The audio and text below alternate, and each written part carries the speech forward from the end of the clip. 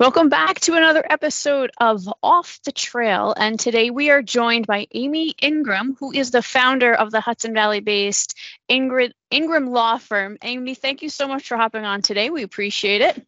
Thanks for having me. We are going to talk today about something near and dear to every business owner's heart, no matter the size, and that is defining and understanding business types. So let's just start at a real high level. When people are talking about business types, what do they mean? Why do they exist? So essentially the simplest answer is that it's a filing with the state, and it's any state in the union. It's not just New York. Mm-hmm. And it is really something that's going to provide some protection to the individual business owner. So it's meant to alert the state that there's a business that exists, that there's someone who is operating and functioning as a business, who's intending to do certain tasks as a business. It also alerts the public that this business exists, mm-hmm. and that's who they're interacting with.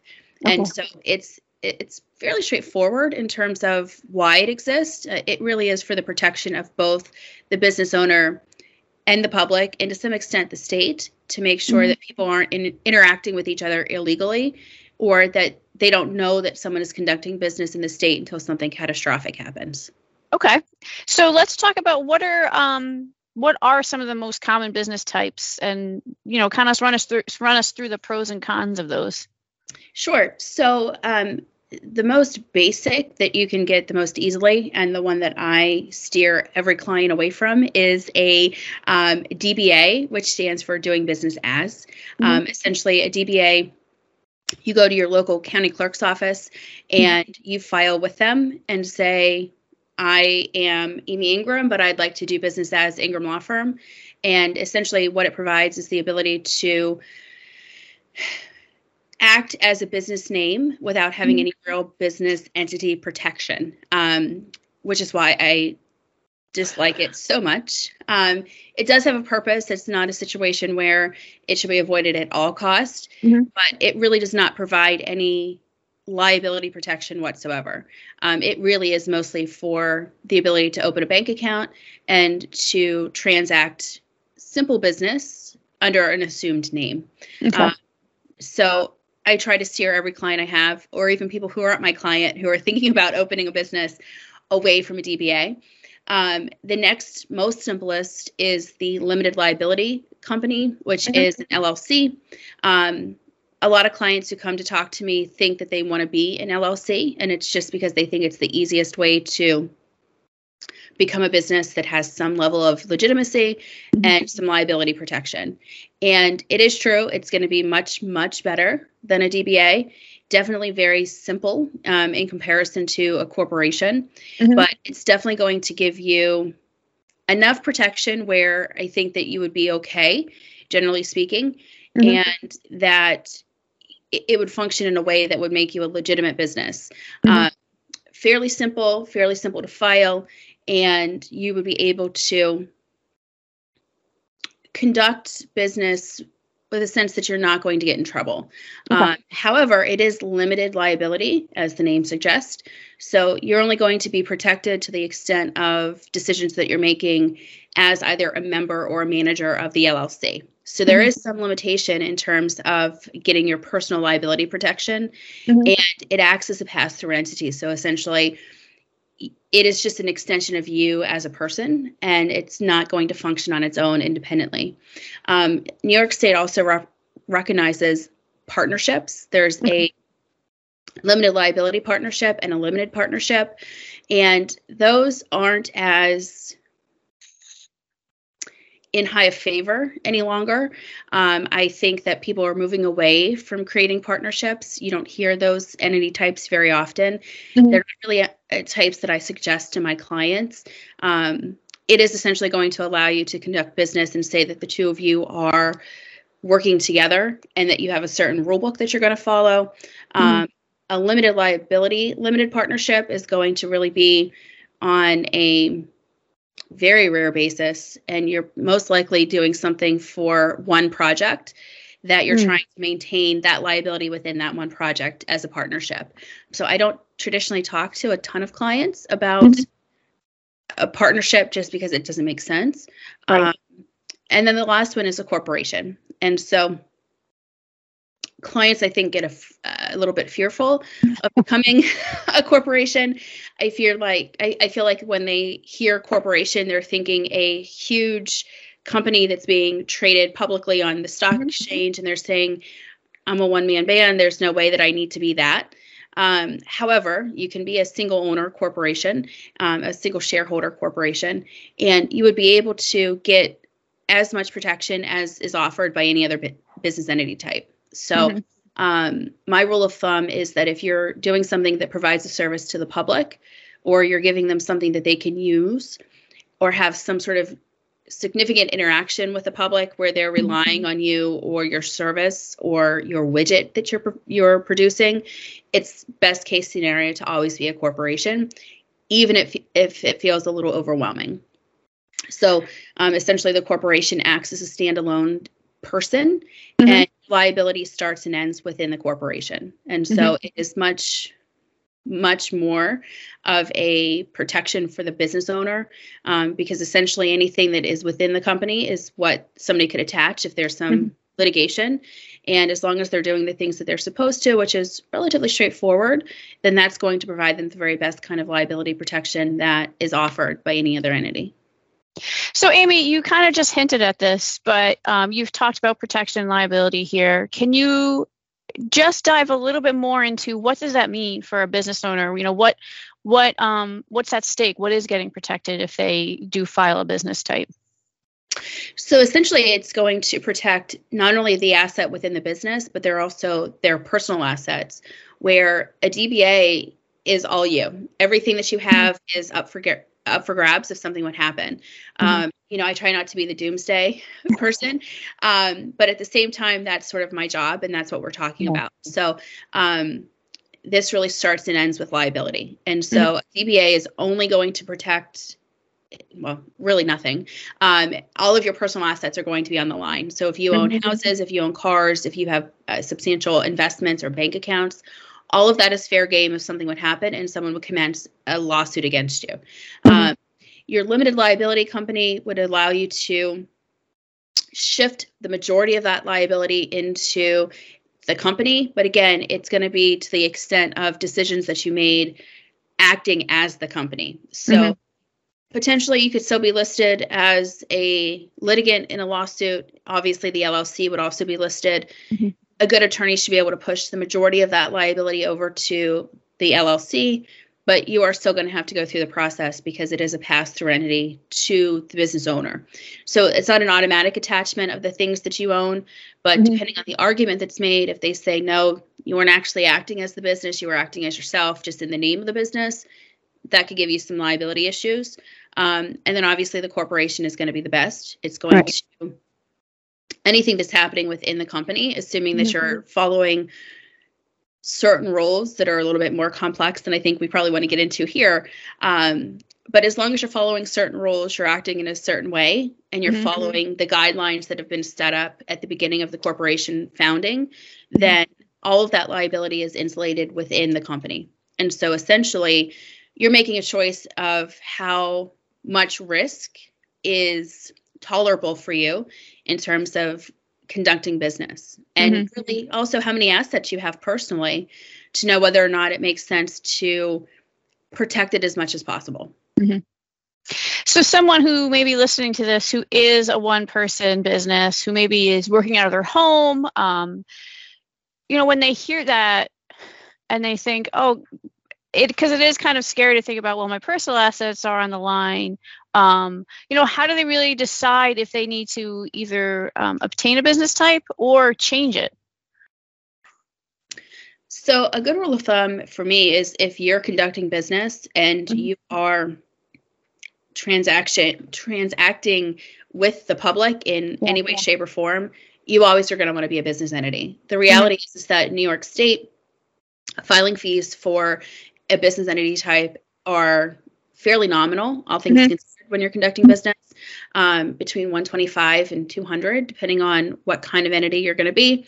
There's a few more steps beyond that. So all in, you're probably looking at under $500 in terms of fees. And so for me, regardless of what kind of type you choose, except for a DBA, you're going to want to make sure that you're doing it. To me, the benefit far outweighs the cost, and it's also going to mitigate any risk that you might be having. So even if you're a one-man band sitting at your house in a home office and you have this idea, it's always going to be better to try to file and create an entity as opposed to running the risk that something could happen. In terms of changing the entity type, you always can do that. You could go and file. You could say, I want to play it safe. I don't want to be overwhelmed. I'm going to start with an LLC because I feel like that's going to be a little easier to manage and to handle as just getting started. At some point, you would be able to move to a corporation, assuming that certain things happen with the state. Again, a little bit more complex, but it is possible. You're also going to want to make sure you have your accountant involved, that they understand what you're doing. There's tax implications to all of these entity types. And so you're going to want to make sure that you sort of have a team around you who's going to really be able to walk you through pros and cons, not only on the liability and the legal end, but also on the financial end of what makes the most sense. So, there is possibility for it to be changed, but those are the things that you really should be considering as you're deciding how you're going to move forward. So, Amy, I know you don't want to get into super nitty gritty on the details, but just kind of because it is scary to think about forming, particularly a corporation, give us, if you can, a high level, what is the process like in terms of forming the LLC and in terms of forming a corporation? Is it years? Is it a huge financial investment? What does that look like? So it's definitely not years. It's actually could be minutes, depending on what kind of entity you are. In addition to being the general LLC corporation partnership, if you have a professional license, so if you're a lawyer, a therapist, a massage therapist, doctors, etc., if you have a license from the Department of Education, then you need to become a professional LLC corporation, whatever you're going with. So that one is a little bit more involved. It's not as instant. If you're not any of those things, if those don't apply to you, then there's an online filing. New York State has made it fairly simple to be able to file. It's even the system that I use. So it's not a situation where it's something that's, that you can't really reach out on your own and figure it out. They do recommend that you look at an attorney or you have a conversation with an attorney and have them take a peek at what you're filing. But typically I can get something back within 15 minutes. So I go through the process. I answer all the questions. I have something in place where they have their creation documents. So either articles of organization or your articles of incorporation, depending on what kind of company you're going to be. And those get filed with the state. The state comes back and gives you an acknowledgement. And then within 24 hours, you're on the state's website saying that you're now a company. After that, we file for your tax ID number, the IRS, which is also an online filing. And so within a matter of a day, I can have you set up, ready to operate as a company. And then you can take those two documents that I filed to the bank. You can take them to your accountant. You can take them to whomever else might need to be on your team, insurances, et cetera, and they can get your business up and running. And so within a week, you probably would be able to be fully operational with all the pieces in place that you would need. Which really is a small time investment for a big time payout. Correct. It's also a fairly small monetary investment. If you're looking at under $500 and less than a week of time to have an LLC or corporation created with everything that goes with that, to me feels like a no-brainer. Yeah, absolutely. Now, you just mentioned something important, and that was the tax ID number. So I know with an LLC and a corporation, you do get your tax ID number.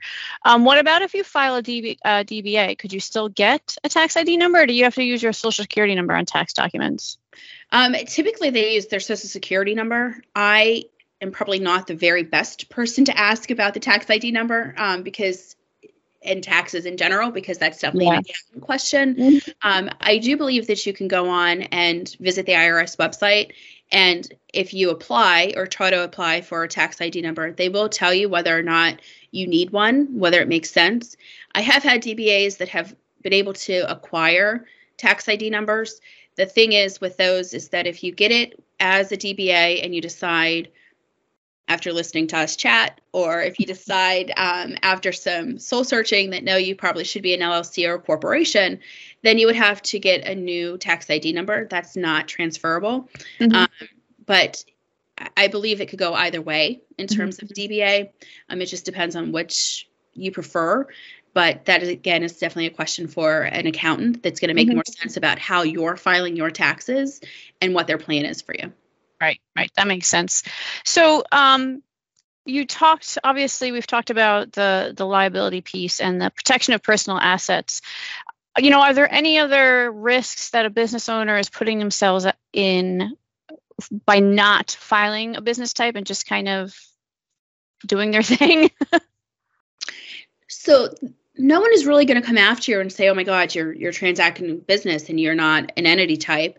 But it really is you're gambling. You're gambling with all the things that you're working towards.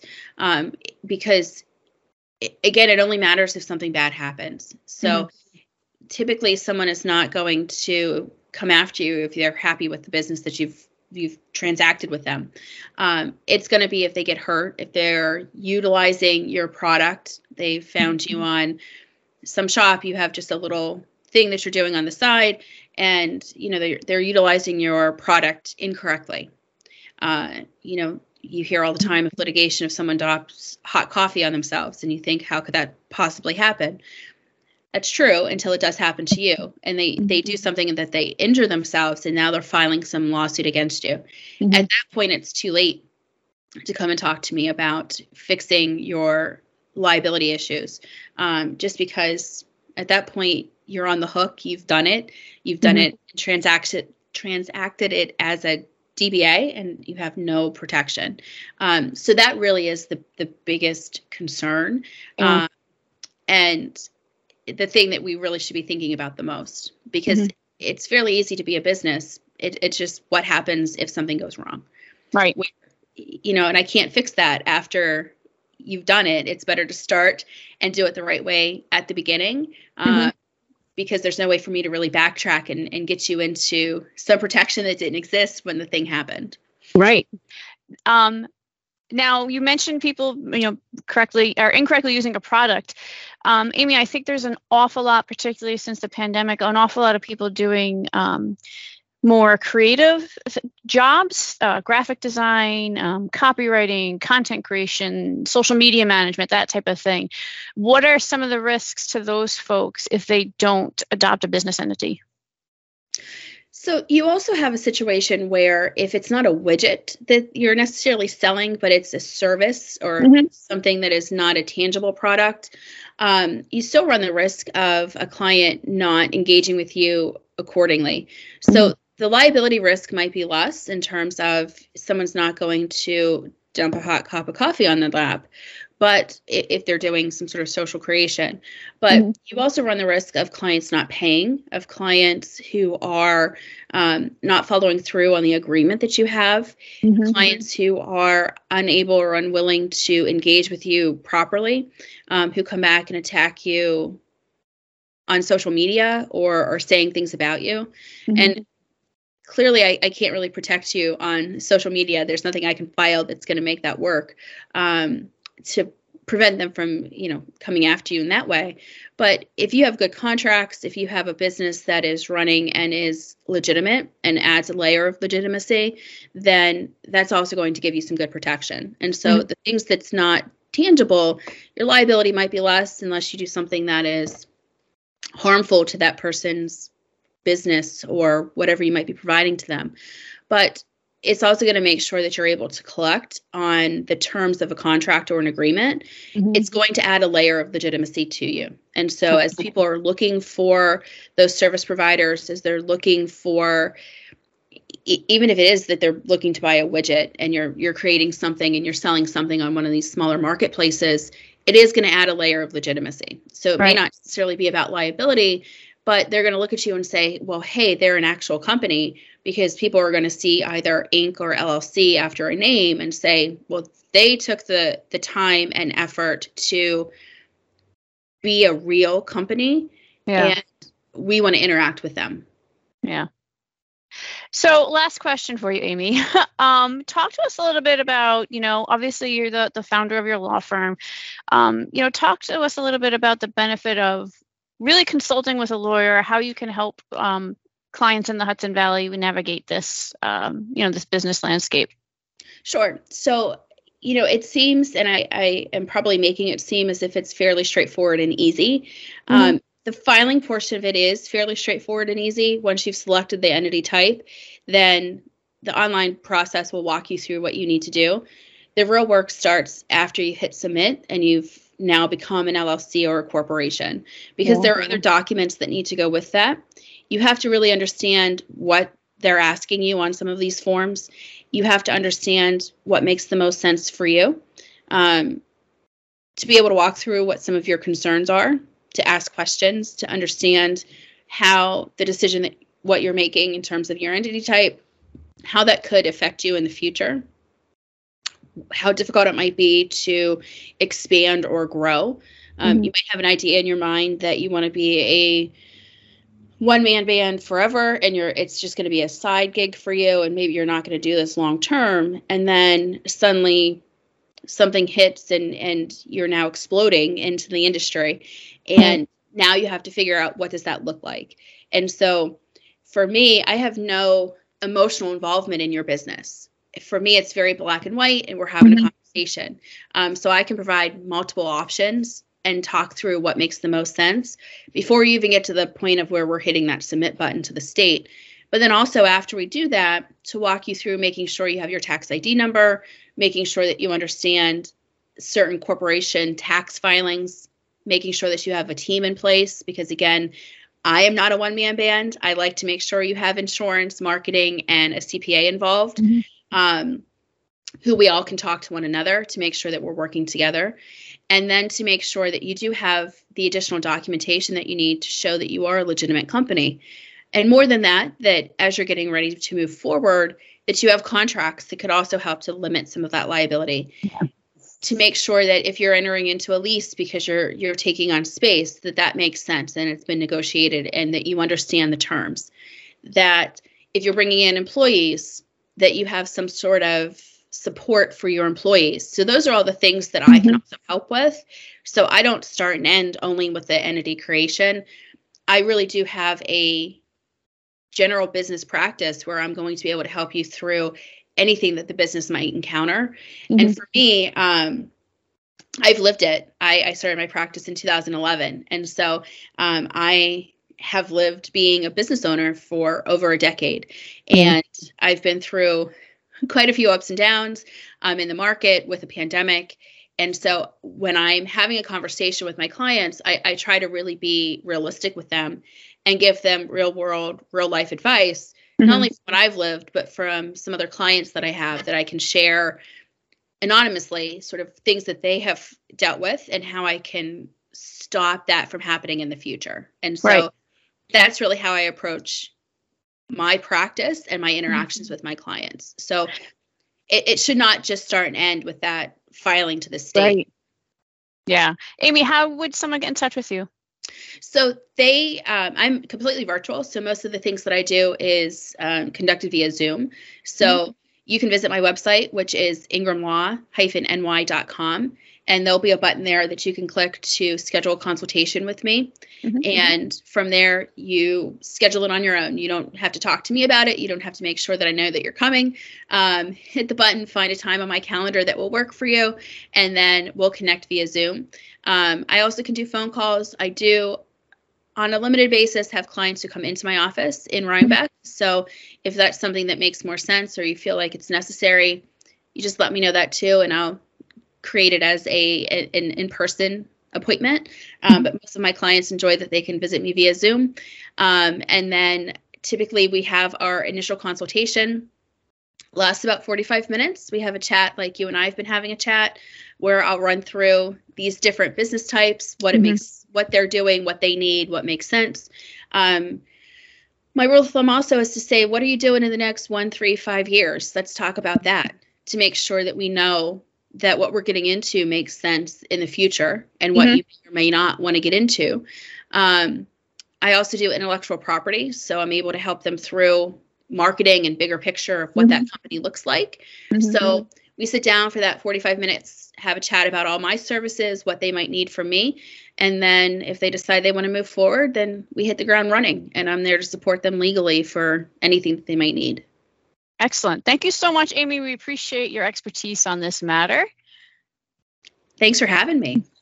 And thank you for tuning in. As always, if you have any questions or topics you want us to cover, email us at podcast@mhvfcu.com. And we will see you next time when we go off the trail.